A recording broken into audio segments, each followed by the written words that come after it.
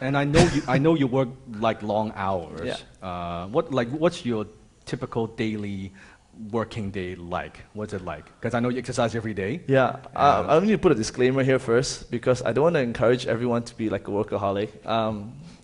I think I work long hours. I work probably about 12 hours on a weekday, except Friday. And then on the weekend, I probably work not that long, maybe 4 to 6 hours the total weekend. Um, but I think for Canadian standard, that's quite a lot, yeah. you know. And I'm not saying that's right or wrong. Everyone has, it's about being efficient and effective at work.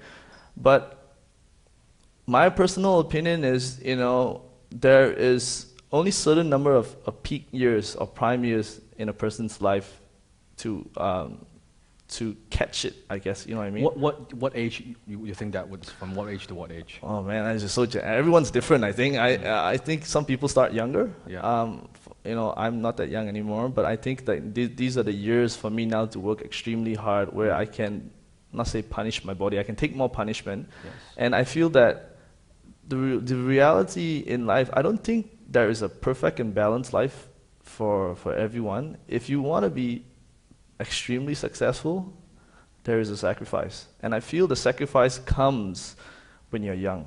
When you're young, you need to sacrifice your time to get where you need to get.